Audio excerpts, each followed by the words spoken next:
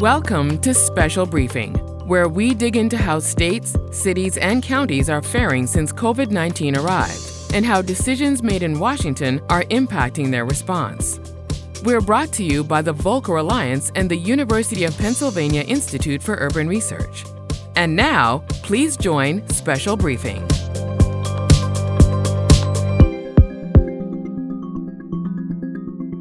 Well, hello and welcome. I'm Bill Glasgow at the Volcker Alliance, and this is Special Briefing. I'm coming to you from the great ocean state of Rhode Island, and joining me from Pennsylvania is our co-host, Susan Wachter. Hello, Susan. Good morning, Bill. Great to have you. And here's an interesting fiscal fact for you, Susan. Here in Rhode Island, residents can get up to $1,000 in credit from the state for purchasing an e-bike, of all things. It's great for the environment and great for health. What's not to like? And I'm not just bringing this up because it's kind of cool. Actually, the Rhode Island bike credit illustrates something important about state fiscal health at this very junction. Most states are still very, very flush from federal stimulus and COVID aid. But how long can this go on? To be sure, Congress and the White House recently cut a deal to raise the federal debt ceiling and avoid a crippling default. But hurdles to continued federal aid to states and to cities and counties and schools, they're still very much on the table. Our expert panel will dissect this critical issue in a moment. But first, this word. We're coming to you live on the Volcker Alliance and Penn IUR websites, and also on the Special Briefing podcast. As always, we've taken your questions in advance, and we'll get to them in the second half. And of course, Special Briefing is made possible with the generous support of the Volcker Alliance, members of the Penn IUR Board of Advisors, and the Century Foundation. Our thanks to you all. And now, let's turn to our panel, the main event. From Apollo Global Management, please welcome Chief Economist Torsten Slok for the big picture on where America is headed. Recession, hard landing, slow session, thanks Mark Sandy for that word, or maybe another path. Then to get the lowdown on that $1 trillion that Congress dishes out to states and localities each year, we'll turn to the person who knows the story better than anyone, Marcia Howard, of Federal Funds Information for States. From the Wall Street Journal White House team comes my old friend and colleague, Andy Linsky, to discuss whether there may be more compromises or not as the fall spending bills take shape. And finally, for the view from the $4 trillion municipal finance market, we'll hear from Citi's head of Muni Strategy, Vikram Rai, and municipal market analytics guru, Matt Fabian. Welcome to you all. And now to get the discussion in motion, it's my pleasure to hand the mic to Susan Wachter. Susan, it's all yours. Thank you so much, Bill. And we've got a fabulous panel and really interesting questions ahead. So we will start with Torsten Slok, who is the chief economist at Apollo Global Management and our in-house market guru. Please take it away, Torsten. Thank you. And thanks so much, Susan. Thanks, Bill, for having me. And this is, of course, a very important topic, in particular, again, a day after the Federal Reserve decided to signal that interest rates need to go up much further. But let me just try to organize the conversation about where the economy is at the moment by talking about three different things. First, I'll talk about inflation. Then I'll talk about recession. And then finally, I'll talk about what just happened with the debt ceiling and what that means for financial markets and what it means for the broader economic outlook. So looking first at inflation, the problem is that during the pandemic, inflation went up a lot in the beginning, mainly because of inflation in goods. We were all sitting at home, ordering a lot of stuff online that couldn't be delivered because of supply chains. And the result was that goods inflation went up to levels that we hadn't seen in many decades. It peaked at around 10% year over year. And now goods inflation has basically come back down to where it was before the pandemic. So the initial stages of why inflation went up was because of the pandemic and all the associated reasons that were coming with that, namely that the goods sector was putting a lot of upward pressure on prices of things that were just a lot harder to deliver because of supply chain problems. Now, fast forward to today, and this was also what Jay Powell spoke about yesterday.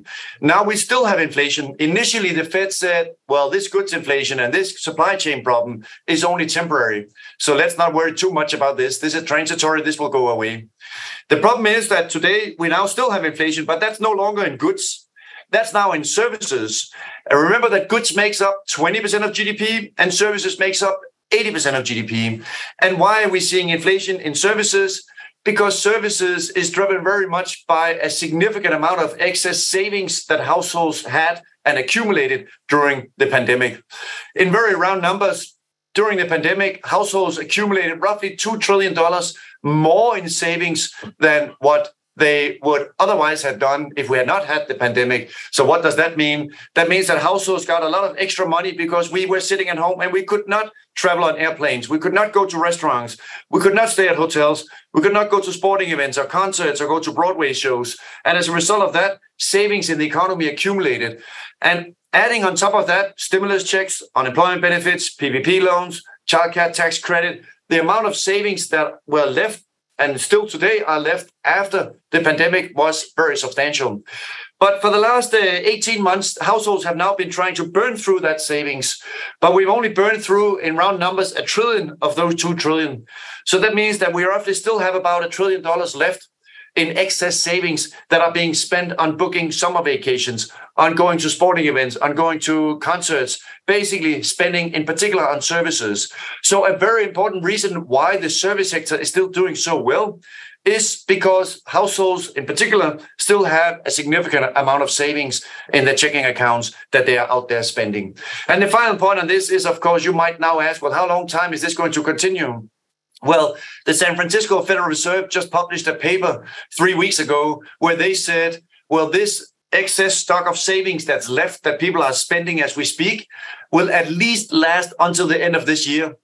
So this is telling you from a muni and from a market perspective that rates, and this is what Jay Powell was also saying yesterday, are likely not going to go down, at least not until we get well into 2024. And therefore, the cost of financing for states, the cost of financing for companies, the cost of financing for consumers are going to stay elevated for longer. Because remember, this is the whole idea from the Fed to try to slow the economy down. So the number one and first point I want to make, which is the most important one in the current debate, is that inflation is unfortunately still quite elevated. What does it mean in terms of numbers? Well, last summer, inflation peaked at 9. Today, inflation is now at 5. Remember, the Fed has been mandated by Congress to get inflation down to 2. So it was easy, quote unquote, to get from 9 down to 5. That was a low-hanging fruit of straightening out the supply chains. But now comes the hard work of getting from 5 down to 2. And as Jay Powell also said yesterday, that we have been at 5 for roughly the last 6 months. So we're simply just not moving down towards 2. And that's the number one worry, namely that the Fed has a lot more to do. And therefore, the Fed is just not done fighting inflation. And therefore, interest rates are going to stay elevated for at least the next 6 months and for the end of this year, and probably more likely also well into next year. What does that then mean to my second point about recession? What does that mean for the economy? Well, obviously, there's a very important debate about can you get inflation down from 5 to 2 without generating a recession? And there's a lot of different views. Most of those center around a debate about, well, how much of inflation was supply and how much was demand? There are different camps. Several Fed working papers have also quantified how much was supply and how much was demand. They generally find that supply did play a very significant role initially and demand plays a very significant role today. So some of the more recent papers have found a 50-50 split, telling you that demand was still important. And therefore, from a Fed perspective, that some demand destruction is likely to be needed to get inflation to come down. And with that comes, therefore, the risk, and this is why the recession outlook is important, that the consensus today, and this is highly unusual, is telling you that we will have a recession. You very, very rarely hear the consensus calling for a recession, but the consensus is very convinced, and we agree with that a recession is coming and is needed to get inflation to come down. So we get this bad combination of high interest rates and low earnings growth, and therefore, from a tax and state perspective, high interest rates and lower tax revenue. And that's, of course, a bad situation for states that we're going into over the next 6 to 9 months, because that's going to hurt both corporates, consumers, and ultimately, of course, also states. Finally, if someone from the Fed were on this call, they would probably say, but this is the whole idea. We're trying to slow the economy down. That happens to have a transmission channel that goes through different mechanisms. But one very important mechanism is indeed that interest rates are high and earnings, and in this case, tax revenue will be lower. And finally, And very briefly, the last and third point I wanted to make, namely on what just happened with the debt ceiling.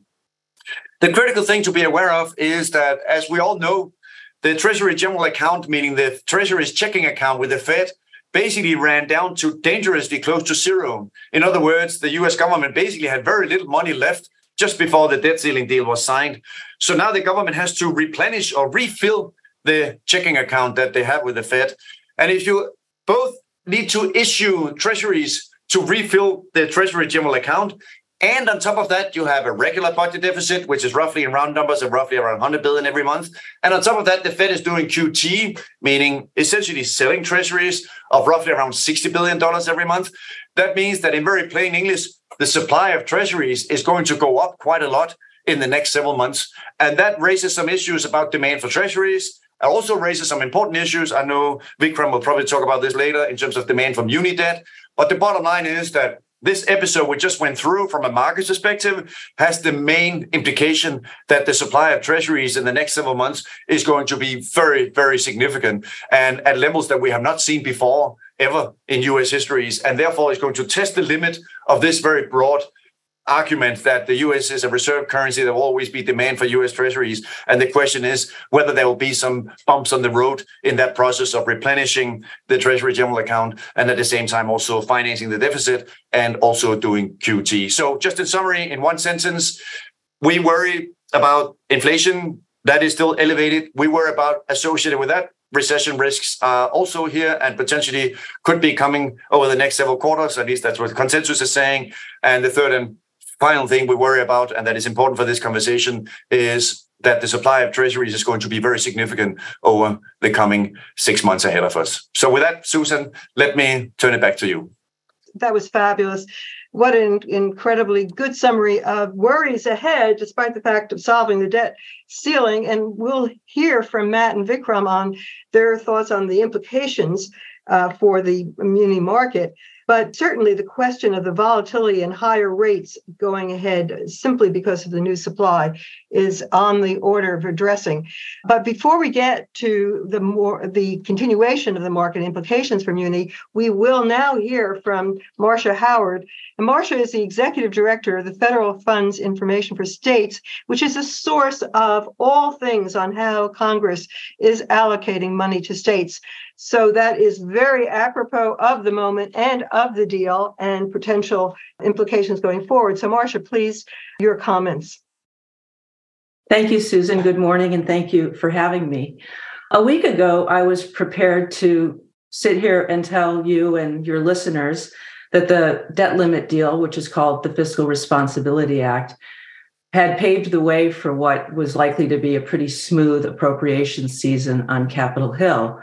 I no longer feel confident that that's the case, and I'll explain that as I move along. But in the biggest picture, the debt limit deal provides $1.5 trillion in deficit reduction over 10 years, and $1.3 trillion of that is achieved through discretionary spending caps. Now, these discretionary spending caps are important to states for a couple of reasons. Most state grant programs are discretionary programs. About 80% of the grant programs that flow to states are discretionary grant programs. So they would be affected by discretionary spending caps.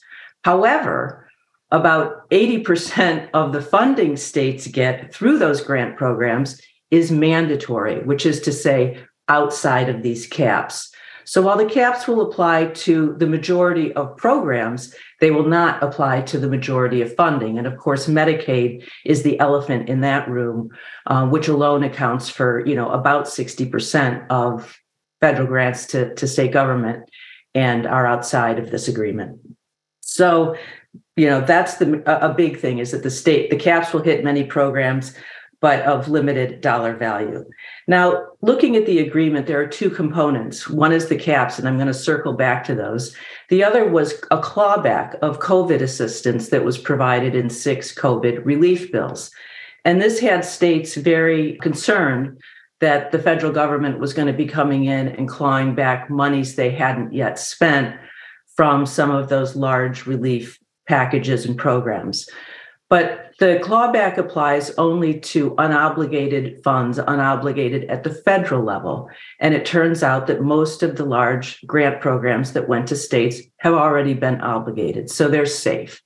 There were really only two that we could identify that seemed to pose a real impact on states.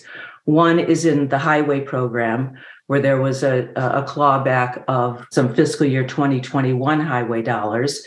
And the other was in the Department of Labor, where $1 billion clawback will reduce some of the money that that department has available. But if you think in the schemes of trillions of dollars of assistance that flowed to state and local governments through the course of COVID, these are really fairly minor clawbacks. And on the highway side, since there was wind that this was going to be in the final agreement, states scrambled to start getting those funds obligated. So even though the highway clawback rescission was estimated at about $2.2 billion, we understand that states have been so actively putting in their requests for that funding that clawback rescission will be much smaller than that by the time it actually takes effect. So the clawback seemed like it was a pretty benign feature. And then the second piece was these caps. And the caps are significant, except there were side deals made, and the side deals made it so that really you could get through the appropriations process with roughly level funding for the coming year, fiscal year 2024, as what is in place right now. And while level funding, of course, is a cut in real terms because of inflation, it's something states are accustomed to. For many years, they've lived under budget agreements. They've seen discretionary spending not increase at very rapid rates.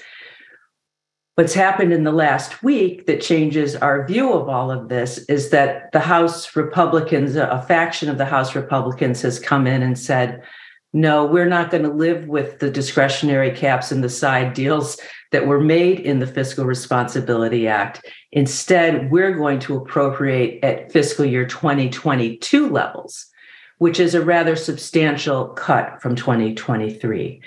So the House is going to try to move these bills at the lower levels. The Senate presumably will move bills at the levels agreed to in the debt limit deal. They will have to go to conference. There are different incentives for the House and the Senate, and there are also incentives in the legislation to get the thing wrapped up by the end of the calendar year. Because if there's a continuing resolution in place on January 1, then that continuing resolution gets shaved back by 1% below current year levels.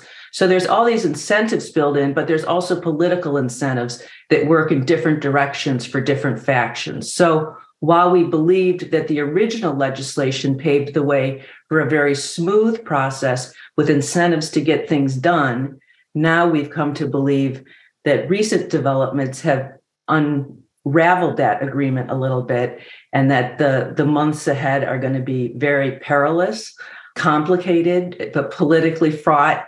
And so, we're fastening our seatbelts and looking for what's going to happen as the appropriation process ramps up. Thanks, Marcia. This is like watching 12-dimensional chess, I realize. And I appreciate this, your analysis, and we'll get back to this shortly. But first, this is a reminder, you're tuned into Special Briefing from the Volcker Alliance and Penn IUR. The archived version of this and all past Special Briefing can be found on our websites or on the Special Briefing podcast. And now let's welcome Annie Linskey. So, Annie, can we look for more fiscal deals between Joe Biden, Kevin McCarthy? Marcia just said she's a bit less hopeful, to say the least, about the fall appropriations season. Or will we see another government shutdown, sequestration, something like that, just as the 2024 congressional and presidential campaigns get really hot? Well, thank you. Thank you for the question. Thank you for having me here. It's always such a treat to do this. Look, I at my office at the Journal, I do keep a crystal ball right next to my desk for this very reason. It's been very hard to predict, right? I think one of the things that we have learned in the last few months is just how difficult, Kevin, how the newness, these are new players and they're working together for the first time. The debt ceiling deal was much smoother than many of us expected. Yesterday is the day that would have been the default day had that deal not come together. And it was marked on a lot of reporters' calendars in Washington. And quite frankly, it was marked on a lot of White House officials' calendars too. I was at an event last night where we were sort of talking about whether we should all be celebrating a little bit, because we were not, a reporter celebrating because we were not working all hours to cover a default. And the administration was obviously happy to not have that situation. But I think it's very hard to know if there can be a deal going forward. But what did happen is muscles were exercised that we did not really know existed. Biden's promise when he was elected president was that he could work with Republicans, he could make Washington work. He showed in his first 2 years that he could make deals. He passed a gun legislation on a bipartisan vote, which is first time that had happened in 30 years. There was a bipartisan legislation on China. There was a bipartisan infrastructure bill. And these measures passed when Democrats controlled both chambers, but it did show that Biden was able to play this role of a deal maker that he promised that he could.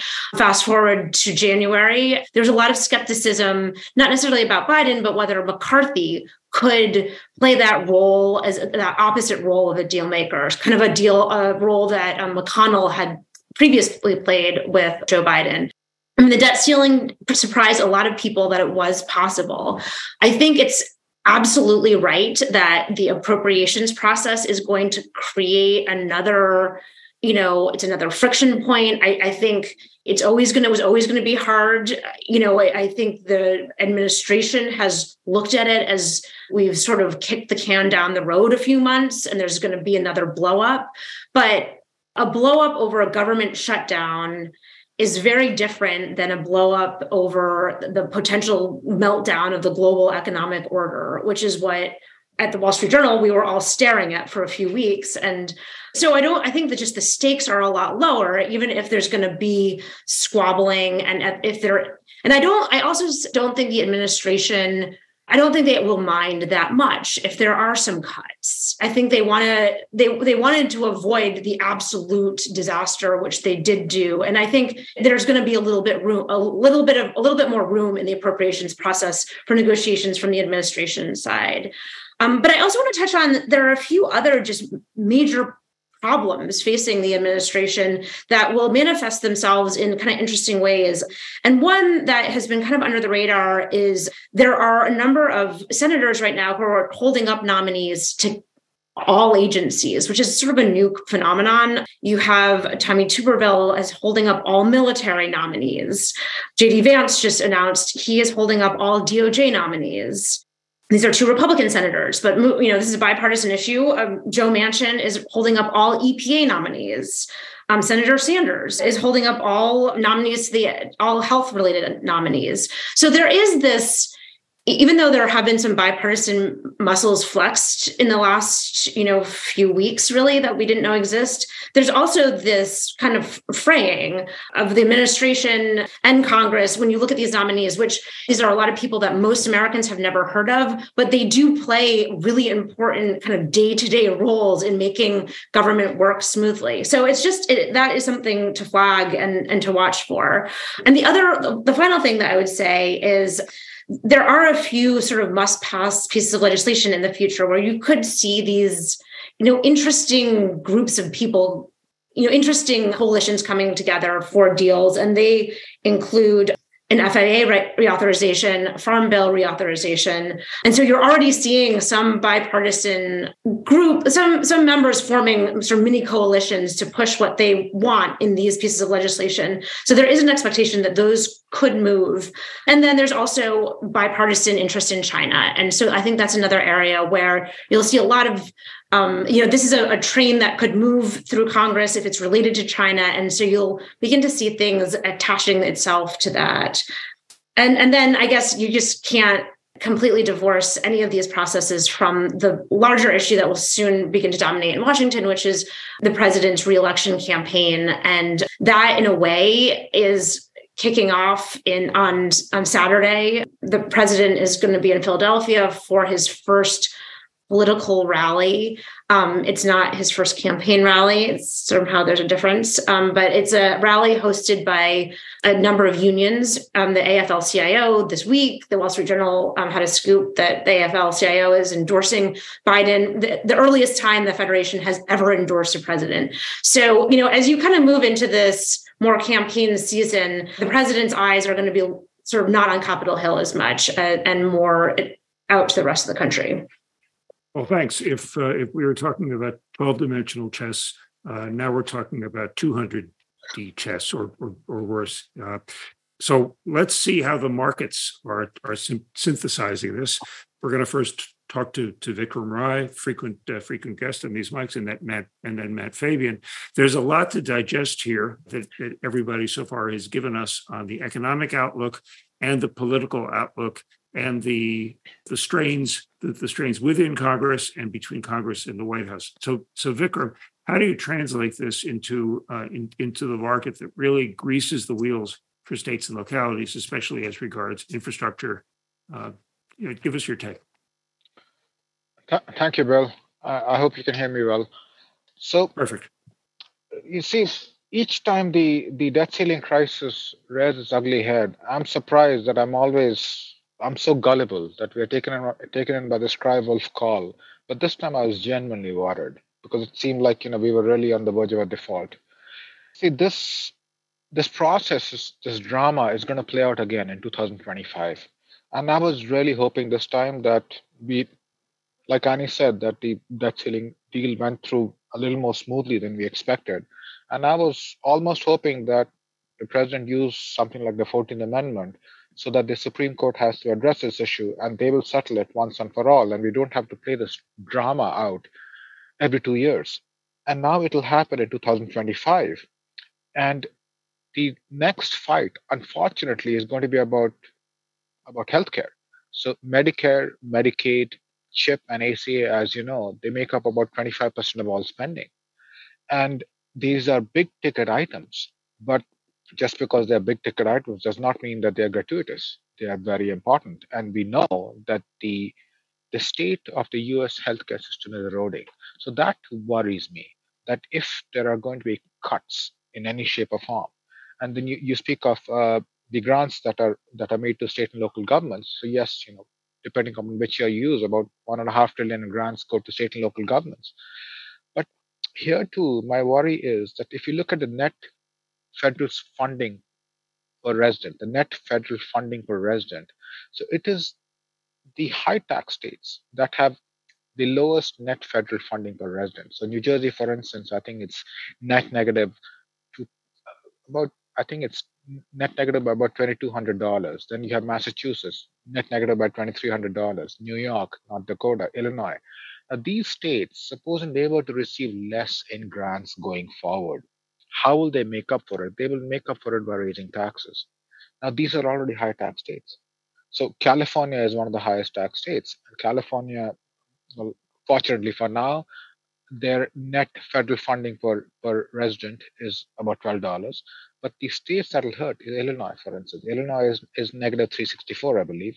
So can these states, which are already losing population due to outmigration, and taxes are to be blamed for it if most stats are to be believed, so can they afford to raise taxes? I don't believe so. So that is one of my worries, that if there are going to be cuts to state and local governments, the states that can afford outmigration the least, the states that can afford to raise taxes the least, will face the brunt of it. Now, besides that, there are, I have other worries where the municipal market is concerned. So I think the biggest problem that we are facing in the market, and yes, the debt ceiling crisis was something that worried me, and I have read canned arguments about how if US were to default, municipal debt would not be affected because we have our own dedicated revenue stream. And I don't believe that for 1 second, because something like a US debt default would usher in a very dark era of policy responsibility. And if you remember, Illinois GEO was on the verge of speculative grade some time ago.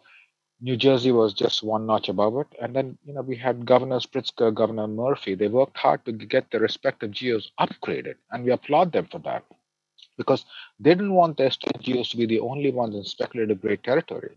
But once the US does something like a default, even a technical default, it will set a very, very unhealthy precedent because if the federal debt can default, why can't state debt? Why can't local debt? So it will set a very unhealthy precedent for political negotiations at the state and local government level. And it will be catastrophic for state and local debt. So I hope we never have to see this drama again. And I hope we never have to witness this kind of childish brinkmanship again, but I'm afraid we will. But like I said, besides this, the other worry that I have about the market is that we are suffering from a very, very concentrated buyer base. So it's always feast and famine. So the largest buyers of municipal debt, retail, right, is retail. And retail will buy directly or they'll buy through mutual funds. And then you have banks and you have insurance companies. Banks, unfortunately, because of the crisis, they will be reducing their footprint in munis. And insurance companies are doing the same. It makes sense to buy tax-exempt debt when you have profits. And because of all the natural disasters that are occurring, insurance companies are generally under more duress where profits are concerned. So it makes less sense to buy tax-exempt debt. So what does that mean? That we have become more reliant on retail. And that, unfortunately, is not a good sign for munis because retail is fickle. And I know, I'm a part of retail. So I am watching, retail is watching the same news as we are. So they get spooked easily. And so state and local governments, they will be exposed to the shifting sentiment of retail investors and they get spooked easily. Then the second thing is that you have returns, right? So when I say returns, so munis have returned about 2.2% year to date.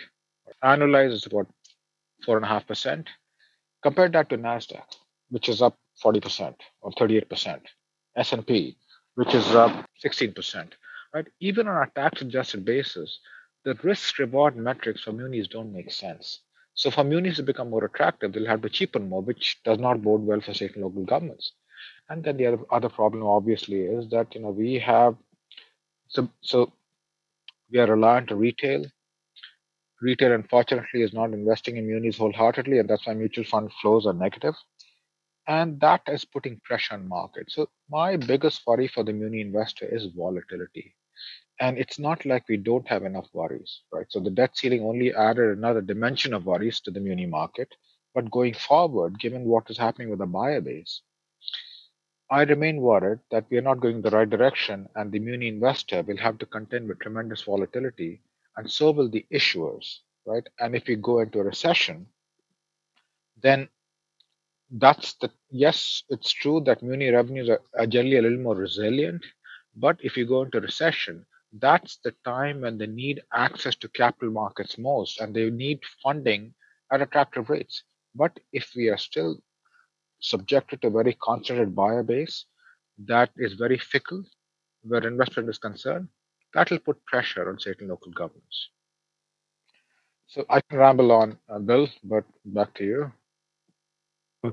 Thank you, Vikram. And it's not rambling along. And for those of you who are not familiar with the term GEO, that means general obligation for states and localities and school districts. That's the supposedly the gold standard. We will pledge our full faith in credit toward repayment of this bond. Sometimes it doesn't always work out that way. With been very, very rare occasions, but I just want you all to know the acronym. So, Matt, Vikram doesn't paint a particularly bright future for the market for structural reasons and political reasons. Give us your take.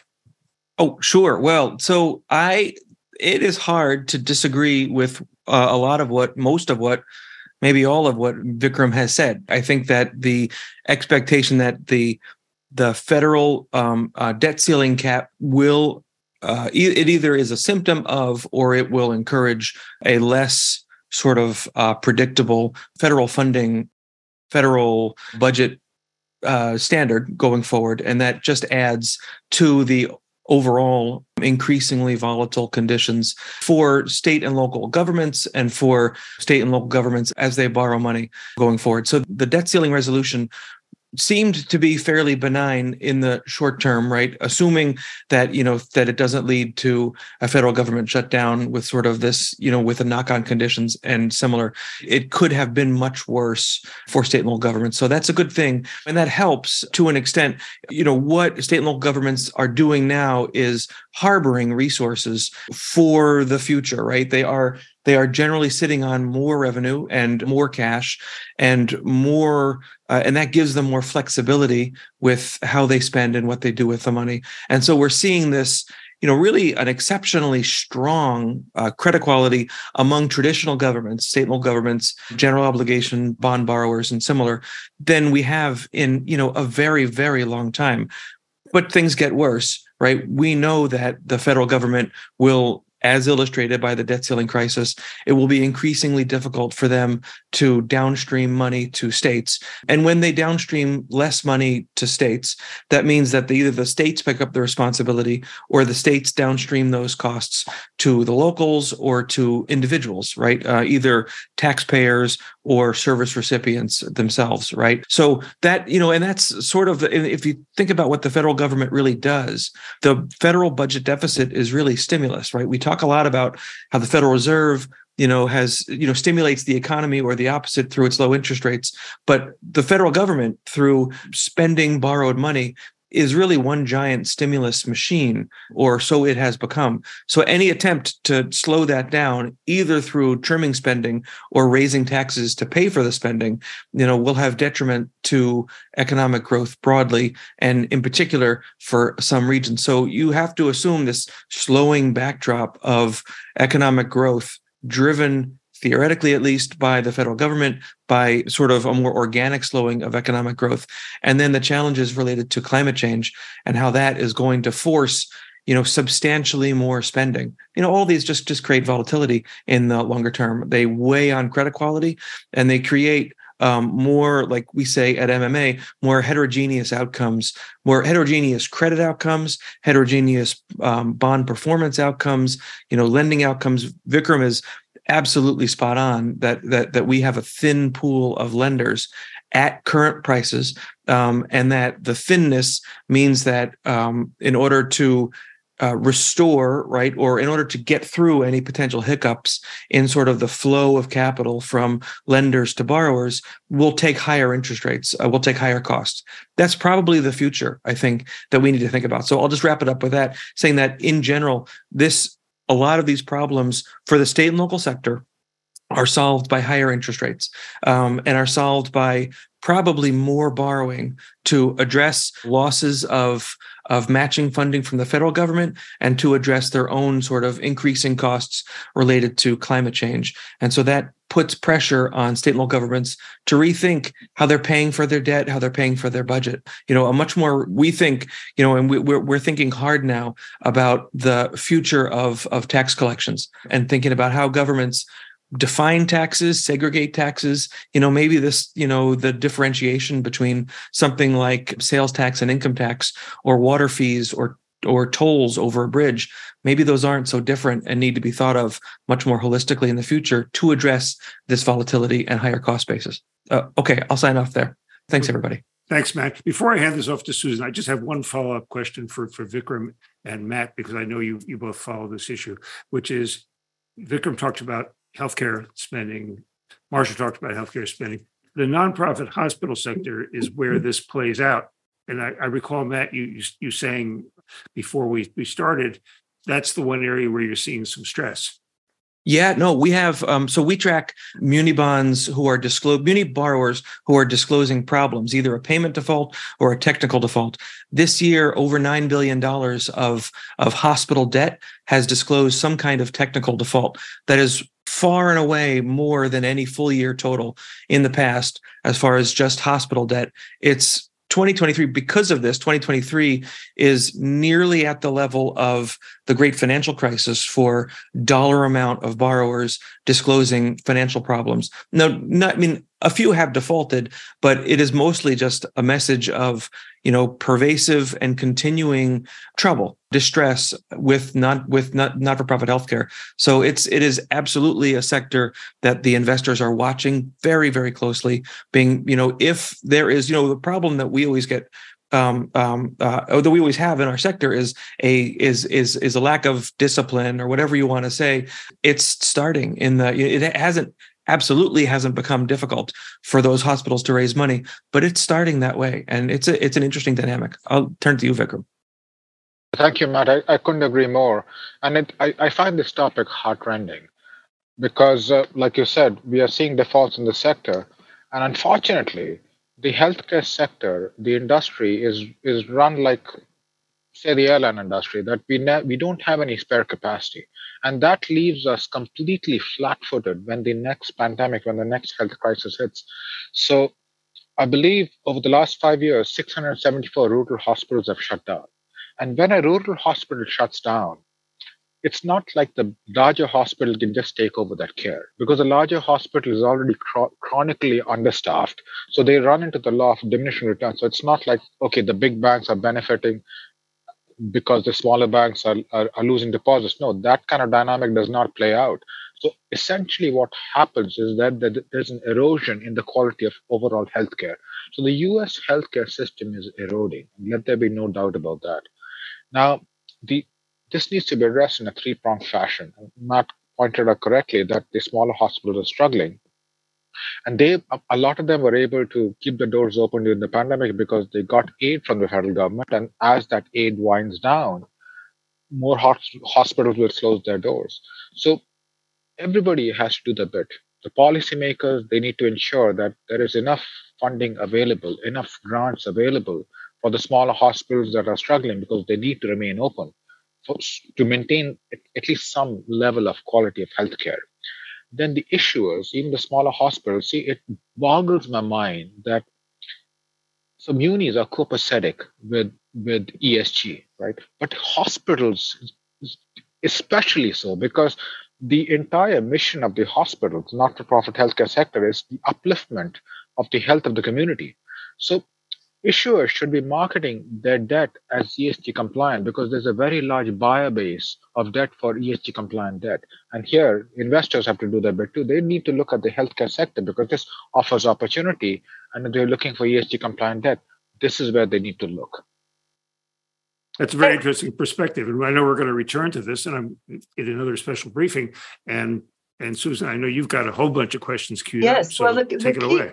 Yeah, thank you. Well, the key question, and we're getting it from several people, including Kevin Wiley of Wiley Logistics Solutions, is there a better way of dealing with our debt issues going forward? He says, clearly it has become untenable, dangerous, and frankly embarrassing for its citizens. So I think this is for all panelists, but perhaps, Anna, you could weigh in. Are there better ways, and what's the hopeful, perhaps, perspective on how we might avoid another debt ceiling crisis, as Vikram said, in 2025? Yeah, no, I think the way to avoid it is to have Congress change the law that they created in the first place that, requires this debt ceiling dance every few years. It's interesting. President Biden in October was asked if he believed the debt ceiling law should be repealed. He said that would be irresponsible. I don't know that he feels the same way. If you look, to fast forward to today, I think he might have rethought that position. He made some noises about potentially testing the 14th Amendment. I don't know how serious that was, or whether that was sort of a nod to the left, which was really, really pushing hard for him to do that. But there has been some talk in Congress of at least modifying the debt ceiling law so that they would have to, rather than vote to increase it, they'd have to vote against increasing it, and that would sort of change the incentive structures a little bit, so you wouldn't end up in this kind of deadlock every few years. And I think the other thing just to keep in mind is, as I was covering this, one of the things that I worried about the most was the lawmakers who said increasingly that they didn't think a default would matter and it would just be like a government shutdown. It was kind of the elites saying that this is a disaster, but it wouldn't really, nobody would really notice, or maybe it would be needed and be good for the country. So I think that perspective, is one that may cause lawmakers who are in the center or, centrist lawmakers to kind of incentivize them a little bit to make some changes to that law. Thank you, Annie. Torsten, do you have views on alternatives to this last minute and then perhaps pushing it down the road, which we seem to be doing as regularly? No, I mean, as we all agree, this is just from a financial market perspective, this is just something that's, I don't know what the right word is, self-inflicted, and something that obviously is creating a lot of volatility. We all spend a lot of time on it. There is, of course, an ongoing saying that if you look at the historical data, the debt ceiling has been lifted 100% of the times. So if you purely take a statistical approach, you would say, well, if that's the case, then it will always be lifted also in the future. But as we know, and as Annie was also saying, and as we discussed earlier, this process here was dangerously more close to, and there could be a lot of arguments for why this might not have had the outcome that we ended up with. But it is certainly, given how many other things that we all talk about and that we all worry about, this is certainly an issue that if financial markets didn't have to worry about this, I can safely say we would certainly have a lot less volatility in financial markets. So, Vikram, you perhaps you want to take a moment to talk about the 14th Amendment that you mentioned you actually had hoped might be tested. Yeah, I had hope because I kept hearing the same ludicrous rationalizations that this will just be like a government shutdown and it'll actually enforce discipline and a default would not be such a bad idea. A default would be horrendous. Yeah. Or it'll, like Torsten said, it'll threaten our status as a reserve currency. And remember, the British pound used to be the reserve currency before World War I, and then it's not, right? So it's true that we are the safest debt in the world. And if S&P downgraded U.S. Treasuries and U.S. Treasuries rallied, because essentially what happens is that the entire scale gets reset and the AA becomes a new AAA, because then everybody says, okay, if U.S. debt is AA, then where are the others? But then again, see, ultimately, foreign investors are going to get weary with the potentially more brushes with default, and they will start beginning to explore other baskets of stable currencies. So this drama is embarrassing, right? And like I said, I mean, there are options. I mean, I thought President Biden should look at consul bonds. Consul bonds don't have a principal payment. So in theory, it's perpetual debt with a very high interest cost that could have been considered to keep pushing the debt ceiling. The 14th Amendment, I think, should be taken seriously. The next time we come to such a crisis, rather than give in or make cuts to healthcare, employ the 14th Amendment. The Supreme Court will have to decide, and I want to believe that the Supreme Court, for whatever allegations are leveled at them, I'm sure they're logical and responsible, and they're not going to abnegate our responsibility. So they'll not say that the debt is unconstitutional. So that will settle the matter once and for all. But to expect that Congress in future will behave more maturely, and it'll be a grown-up conversation, and this fiasco will not occur again, I think is unrealistic. I'm prepared to see this drama once more in 2025, and it pains me to say that. The debate about lifting the debt ceiling does get back to the issue of spending and whether the United States can continue, whether Congress can continue to spend and borrow to pay for the spending, and then pretend like there are no consequences. Bill, though, I think that's only part of the problem, is that we are focusing entirely on spending. But the problem, I think, that this debt crisis identified is that cutting spending talking about cutting spending has revealed a field of landmines, even for Republicans who got to office to cut spending and find themselves now unable to. It has to be, the solution, there's only two things. There's spending and there's revenues. Right. And so if the spending can't be cut for political reasons, for equity reasons, for, whatever, then the revenue side needs to be talked about, much more seriously than it has in the past. That that is likely the long-term solution. And whether the revenues come from the federal government or come from state and local governments, that is sort of the future in my view of this. If we can't cut spending, we have to raise taxes to pay for that spending. So Matt, just one point I'd like to add to that. Our debt per capita is $130,000, right? Our taxes are already sky high. I mean, we are up to our eyeballs in taxes. So I find it. I think the math. I find it hard to believe that raising taxes is a solution, because this is. I don't see how it adds up. How will we pay back $130,000 per capita worth of debt? We're a very creative country. We can figure out how to raise taxes. Well, we can do back on that just a little bit. The last time the federal budget was balanced was back in 2000. And at that time, tax revenue as a percent of GDP were at 20%. And they're below 20% now. So even if we just, and the ACA expansion happened after that. So even if we just started by getting back to 20%, we'd be in better shape than we are right now. So, Marcia, actually, I have a question which is follow on in terms of state reaction to where we are now. And I think Matt said this, and we've heard from others as well, that states are in a good position at this point in terms of rainy day funds, et cetera. But perhaps seeing all this uncertainty going forward, do you see, and also Matt and others, states being more conservative in their spending plans going forward? I think states are sufficiently flush with resources right now, Susan, that they're able to do three things at once.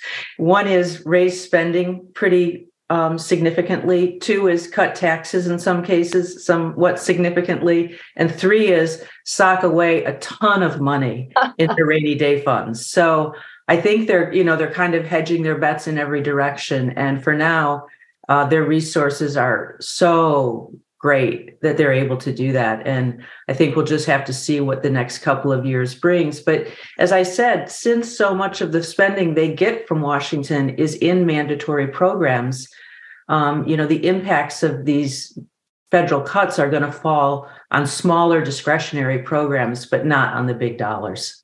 Matt and Vikram, do you agree? Do you see spending cuts in the future of states, or are they flush and continuing to spend and not raising taxes? I see increasing divergence, between the states. Some states' budgets. California's budget is over $200 billion now. So it's twice the size of where it was 15 years ago or 10 years ago.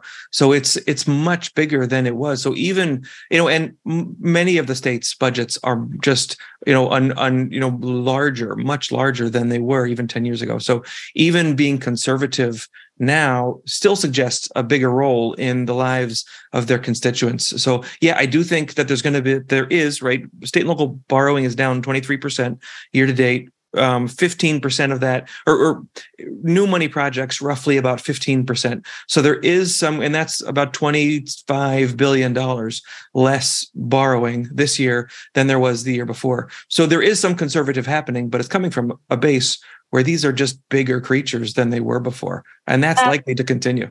Matt, are you concerned in the dynamic that Vikram brought up, this bifurcation of the states that are getting the least help from the federal government are also the states that are potentially less able to raise taxes because of potential migration, such as California, such as Illinois, such as New Jersey? Is this a bifurcation something that you're concerned about as well? So you could think about like a static. So I'm going to disagree a little bit with Vikram. All due respect, I think he's the best. I really do. But just just a shade of a difference between me and him here, where if you can think about states' taxing capacity as a static number of like how many dollars do its people have and how many dollars can the state take from that? That's a thing. But also states that have higher taxes already are better at raising taxes, right? Have already taxes being too high to a limit. Taxes being too high is a perception by the people. So the states with very low tax rates have the hardest time raising taxes, and states, because they have an anti-tax thing happening, right? A culture of low spending. States where taxes are higher generally have an easier job of it. California has the most debt, and California can get its people to approve nearly anything for more debt. So that's a really interesting conundrum. Vikram, you want to respond? I see you're smiling at this. No, no. I agree with Matt. no, He's right about the sentiment, but I do believe that the states also. So look at California, for instance. Their budget went up by almost $100 billion during the pandemic era, and that was catalyzed by a lot of one-time grant, which is fading away. So they will have to cut spending. And Governor Newsom will tell you that they can only raise taxes so much. They already have the highest personal income tax rate in the country, and you keep hearing about out-migration. I used to live in California, and Governor Schwarzenegger, he was the governor then. He talked about the inhospitable business environment that California has to offer, and yet California continues to thrive. So it might take time for this to play out. And Matt is right. I live in New Jersey. I complain about my taxes regularly, but I haven't moved as yet. I've lived there for 15 years. But he's right that yes, we are maybe we are more resilient to tax raises, and we've taken our stride. But then these out-migration trends are very real. We do see New York losing population, Illinois losing population, New Jersey not so much, California losing businesses. So I think yes, if these high tax states, Massachusetts, for instance, if they need to raise taxes more to offset the cuts in federal spending, it will hurt them. It will hurt them. So we have 1 minute to go, and I would like a quick response from Torsten. Do you think the health of the consumer, which you were saying still has $1 trillion, is going to push off a recession to 24, if then? And then I think we do need to wrap up. But yeah, so the short answer is that the consensus does expect a recession in the second half of this year, but the biggest risk to this view is indeed that it's going to take longer time. We have been crying both in financial markets that recession is coming for so long, basically since October. So everyone is exhausted with recession calling here. So I do worry a bit that once the recession finally does arrive, that we may all be surprised. Because we're pushing and I think off. we're probably going to have to leave it at that. We can continue this discussion over the summer and in the fall, but right now that's it for another special briefing. If you want to contact the panelists and our team, Susan and me, the info is up on your screen right now, and it'll be there on the replays. Thanks so much, Susan. Thank you to all of our panelists and our wonderful audience for joining us today. We'll be back on Thursday, July 27th, with another special briefing on the very cloudy future of mass transportation. Thanks also to the Volcker Alliance, members of the Penn IUR Board of Advisors, and the Century Foundation, and special thanks to our production team, Graham Dowd, Noah Ritzenberg, Idalis Foster, Steve Klieg, Kate Nicoletti, Amy Montgomery, Diana Lind, and Arden Jordan. You've been listening to Special Briefing, brought to you by the Volcker Alliance and the University of Pennsylvania Institute for Urban Research. Every month, we bring you the latest intelligence, strategies, and trends affecting state and local government finances in the wake of COVID-19 and how they're impacted by Washington's unprecedented response. Visit the Volcker Alliance and Penn IUR websites to learn more, stay up to date, and dive deeper into these critical issues. And be sure to subscribe here or wherever you listen to your favorite podcasts so that you'll never miss an insight.